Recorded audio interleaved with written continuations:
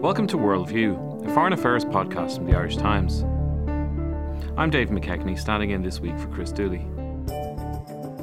Between 2015 and 2017, a wave of terror attacks carried out by Islamic extremists swept across Europe, with France in particular in the firing line.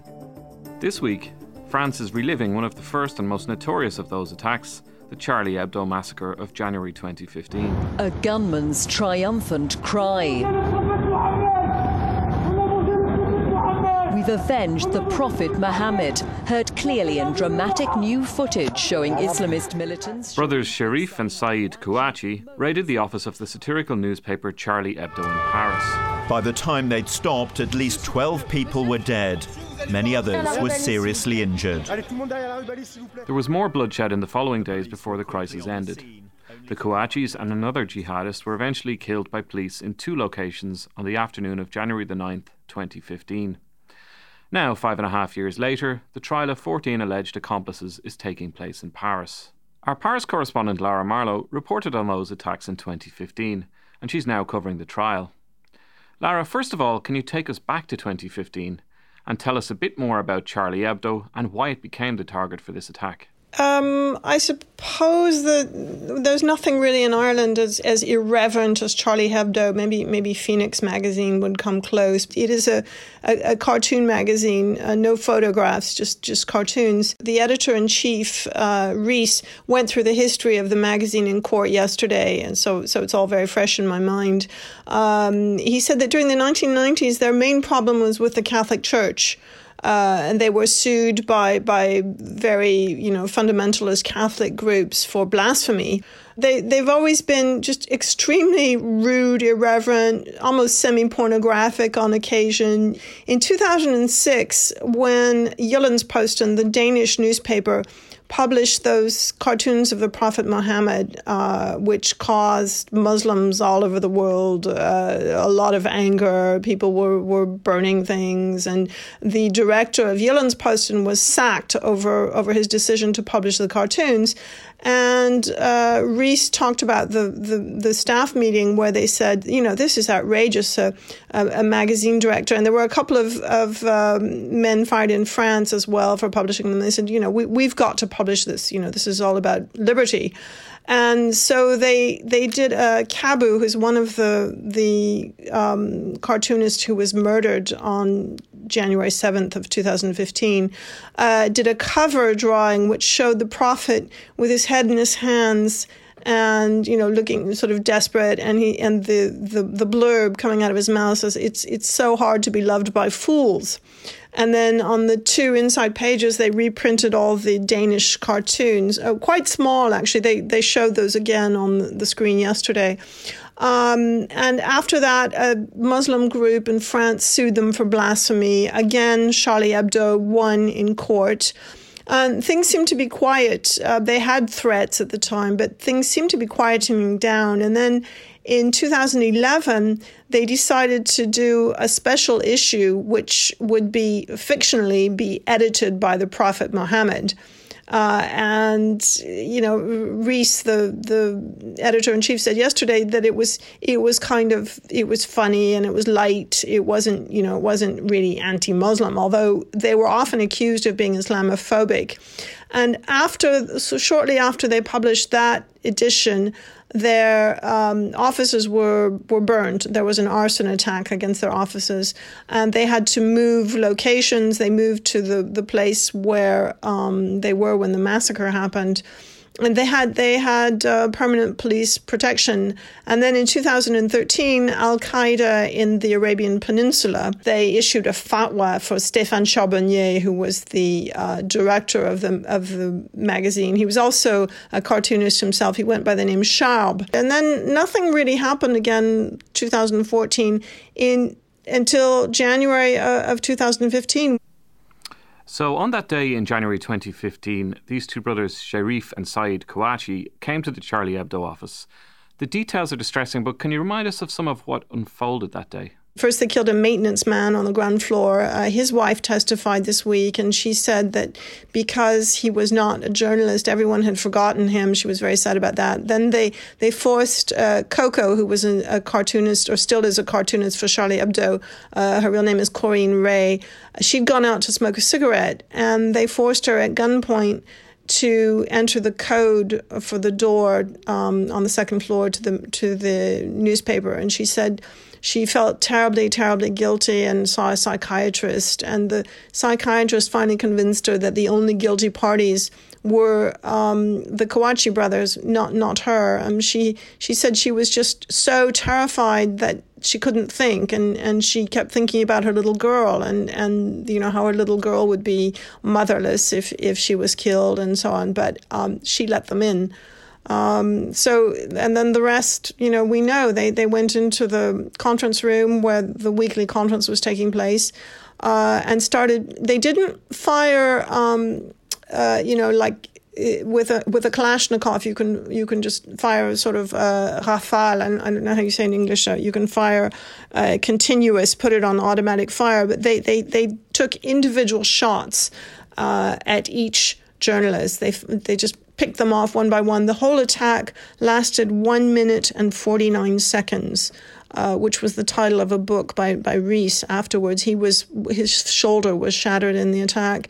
But to the survivors who testified yesterday, in very dramatic testimony, it seemed like an eternity. There are certainly some searing images of that day. I remember particularly the image of the policeman being shot in cold blood on the pavement. You were in Paris and reporting for the Irish Times. How do you remember the day? I was actually running some errands when I got a call from the foreign desk in Dublin from Evelyn Bracken saying there's something has happened at Charlie Hebdo. And I actually, as I was going out the door, I had seen a sort of news flash on the Figaro website that said there had been a shooting incident. And there might be, but I think it talked about a few wounded or something. And I thought, well, I'll check it out. You know, it didn't sound very serious. And then, sure enough, I was buying groceries for lunch with an Irish diplomat. And when Evelyn rang me, and she said, go there immediately. So I did. I just dropped everything and took the metro and went to the street. And it was, I remember in particular a close friend of mine from Le Monde who was there, and she knew several of the cartoonists, and she was just in shock. All the journalists were there, and there was this incredible silence, and there was a police barricade, a police line, and there were already, and this was just less than an hour really after it had happened, there were piles of flowers and candles and, you know, little plush toys, all these sort of makeshift almost altars that we got very, very used to seeing over those 3 years from 2015 to 2018 at the scenes of all of these jihadist attacks. And it was just, the country was absolutely in shock. We've mentioned the two main perpetrators, the Kouachi brothers. There was another jihadist, Amadi Coulibaly, involved, and he was also shot dead by police a few days later. What do we know about these three men? We know an awful lot about them. All of them had been in prison. In fact, Coulibaly, who was African from Malian origin, had become friends with Sheriff Kouachi in Fleury-Mérogis, which is the largest prison in Europe. The Kouachi brothers were the sons of Algerian immigrants. Their father was violent, and their mother died, and then they were sent to a foster home.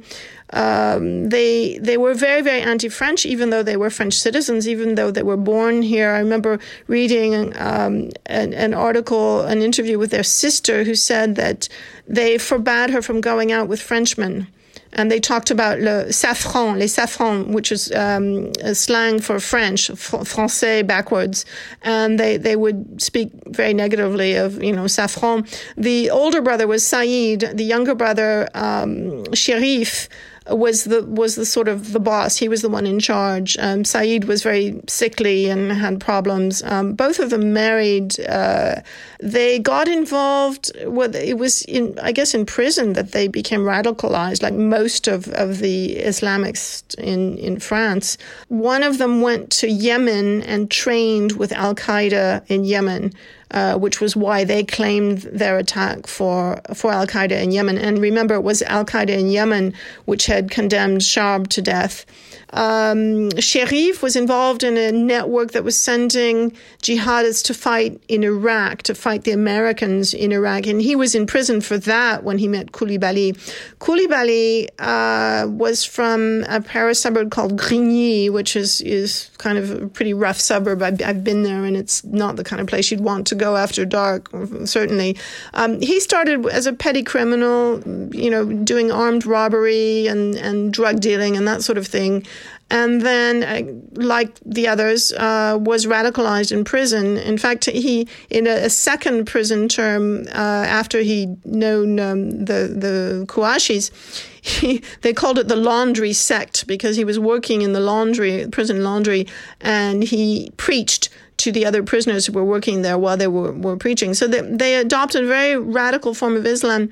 Koulibaly was put in touch with Islamic State, or ISIS, if you prefer, and we've actually found out he was ordered to. His target of the Jewish supermarket, the Hyper Kasher, was chosen by a guy known as Abu Muthana, who was actually a high-ranking official in Islamic State. And I mean, one of the striking. I remember at the time everyone was very puzzled because they said, "Well, how come?" The Kouachis said they acted for Al-Qaeda in Yemen, and Koulibaly was acting for ISIS. And it sort of didn't make sense to people, but, because those two groups were fighting each other in Syria. But here in France, it didn't bother the protagonist in the least. I mean, they believed in Islam, in the caliphate and whatever. And the Kouachis were just a slightly less up-to-date version of jihadism, I suppose. The hunt for the men ended with more bloodshed in a supermarket 2 days later on January the 9th. What happened on that day?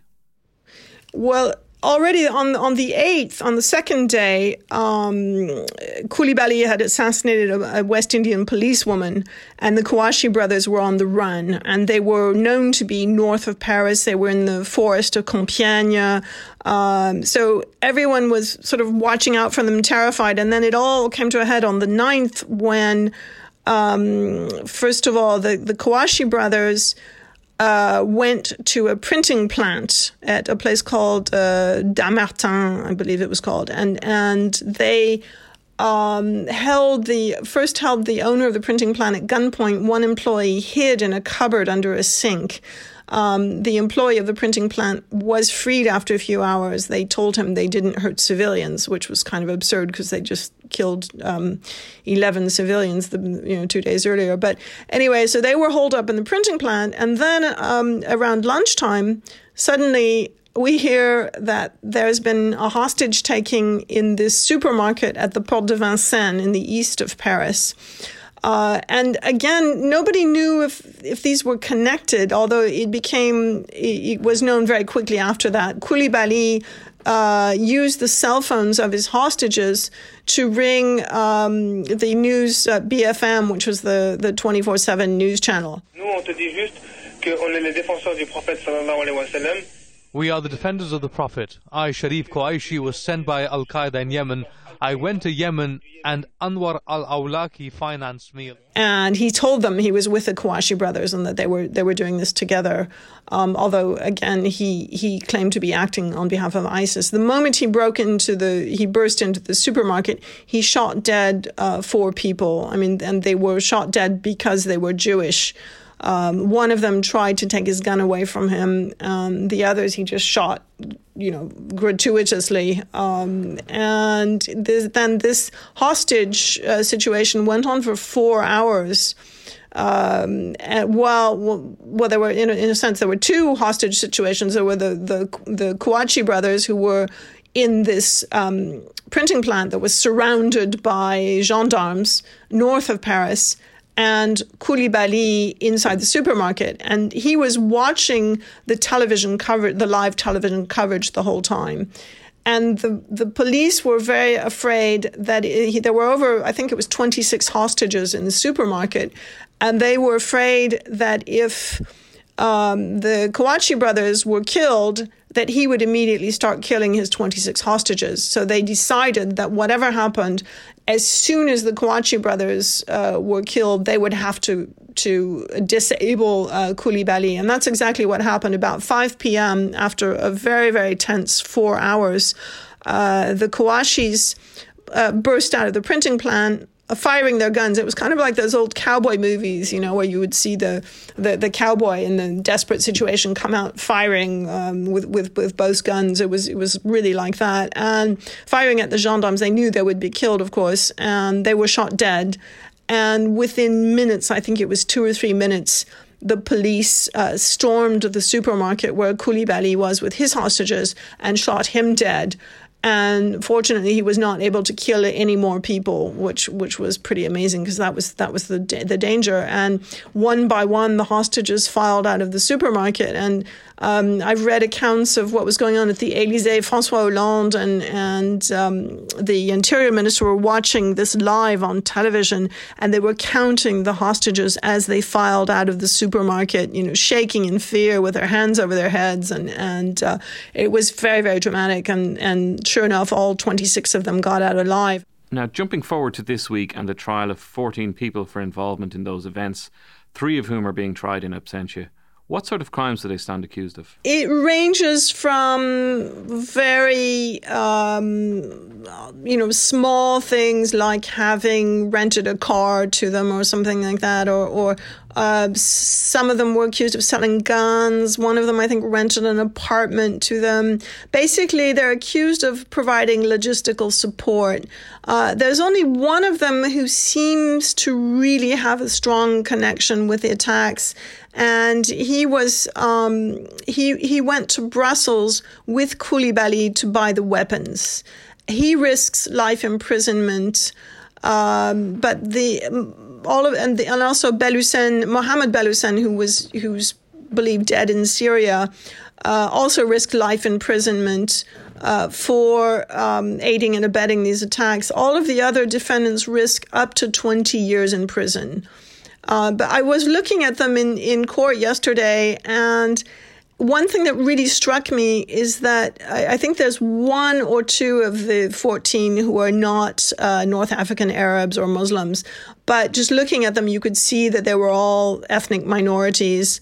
And one has this very unpleasant sense of this huge chasm in French society between North African Arabs and white French people.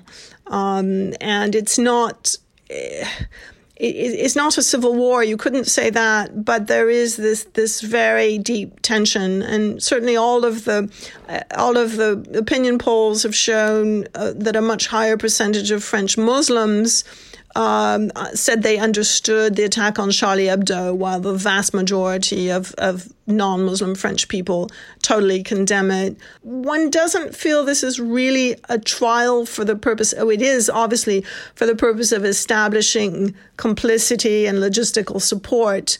I have no idea how many of them will be convicted, but it's almost a cathartic process. It's like France has to get this out of its system. And they're going into incredible detail about, the character of the victims, the characters of the accused, all of the political and philosophical questions surrounding these attacks. So it's a very long, painstaking process.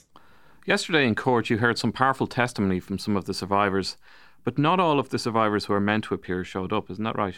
Yes, there were supposed to be 6 people actually testify yesterday, and 3 of them begged off, just couldn't face it, and didn't want to come to court, including a quite well-known famous journalist now called Philippe Lançon, whose jaw was blown off, and he wrote a book which has won 2 literary awards, 500-page book about the attack. The three who came were all very, very different from each other. The youngest one was the webmaster for Charlie Hebdo. His name is Simon Fieschi, and he was very touching because he was quite humble, and he said, I don't want to give the accomplices of the killers the satisfaction of seeing my grief. I just want to tell you what a war weapon does to a human body. And he, even though he's 32 years old, he kind of hobbled in. His body has obviously been racked by the bullet. He was hit in the neck. It damaged his spinal cord. He was completely paralyzed for 2 or 3 years after the attack. And he said that every movement he makes is the result of a huge effort and creates incredible fatigue in him. And he's obviously really struggled. He can't work. And he said the bullet hit me, but it didn't destroy me. And that was seen as sort of true of Charlie Hebdo itself. They all emphasized how glad they were that the magazine had survived. The second witness yesterday was a man called Fabrice Nicolino, who's the ecology correspondent for the paper.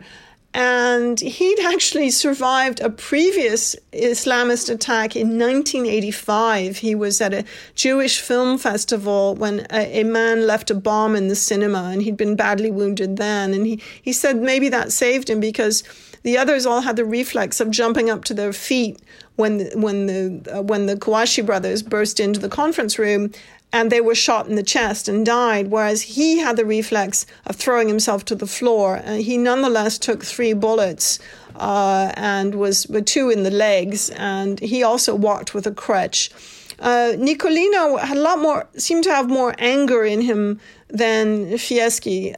He was very angry toward Islamic radicals. He talked about them being totalitarians, but he was almost as angry at French intellectuals who he accused of preparing the ground psychologically for the attack by calling Charlie Hebdo a racist and Islamophobic newspaper.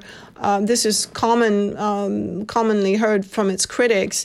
And he was very, very angry. He said, I will never, never, never, never, he said never 4 times, forgive them. So these people, to this day, are not leading normal lives. Reese has a police escort all the time. And, it was kind of impressive to see these witnesses arriving with bodyguards in the courthouse, which is also a fortress. I think I counted at least 4 or 5 sort of barriers to get into the courthouse. I went through 2 or 3 metal detectors, including the one that sort of wand, that they run up and down you, to make sure you haven't got anything. And it's very much, you know that the threat is not over. There were dozens of CRS riot police vans surrounding the courthouse. Riot police everywhere wearing bulletproof vests and a lot of them wearing balaclavas. So it's in a way it's a throwback to this very, very tense period. Obviously the authorities are afraid that Islamic State or some group or maybe even just individuals might try to do something during the trial to show that they're still around. Yeah, despite, I suppose, the pressure that obviously, as you described there, Charlie Hebdo staff are under, it did decide to reprint the offending cartoons last week, and there were a number of protests around the world as a result of that. What did they say about that decision? Reese said that he was asked actually by the Charlie Hebdo's lawyer, in view of the catastrophe that this has caused and the loss of life, aren't you sorry that you decided to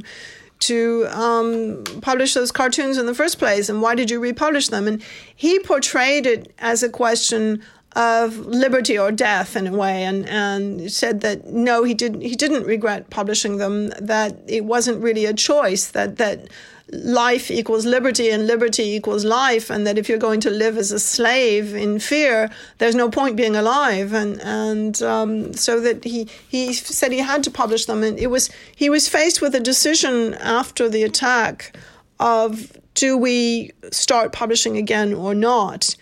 And he said he knew if they didn't start quickly, that they would never start again. And he said that even though there were quite a few wounded and they were exhausted and obviously grieving, that they had to bring the magazine out again very quickly, which is what they did. And I thought that part of his testimony was quite moving, because it was about journalism too, and it was about this determination to just keep going no matter what. Finally, Lara, it certainly felt from the outside, looking back at those events in 2015, there were obviously a number of attacks followed that, and it did feel as though, just looking from the outside, that period of terror in France would never end. Is that how it felt when you were there, and why did it end, and how did it end? I'm touching my wooden desk as I say this. I hope it has ended, Dave, but I'm not really certain it has. If you look back, we heard from a witness yesterday who was in a bombing in 1985. I think that as long as there is unrest in the Middle East, as long as there is conflict between Muslims and the West, we will from time to time see these attacks. From 2015 until 2018, they were on a horrendous scale. And yes, it did feel a bit as if it would never end. For a long time, when I would go out to dinner or that sort of thing, or I would feel a bit nervous. I mean, now COVID has kind of, in a sense, blurred or wiped out the fears of terrorist attacks. But you never knew when it was going to happen. And I never went anywhere without my phone. I never turned my phone off. When I saw large groups of people anywhere, it made me feel really uneasy, because I thought they were a potential target. It was not a happy period, and now is not a happy period either. I mean, between the France is, well, Macron, President Emmanuel Macron, fears that France is kind of disintegrating under the weight of so many subsequent crises. First, there was the economic crash in 2008, and then we had this long spate of terrorist attacks, and then there was the Gilets jaunes revolt, and then there were 2 months of transport strikes last winter, and now the COVID pandemic. And you do sort of wonder, well, what will be next? But despite all of this, I must say that living in France is still can be a very pleasant thing. That's good to hear. Lara, thanks a lot for talking to us today. That's all for this week. For more on this and other stories, go to irishtimes.com.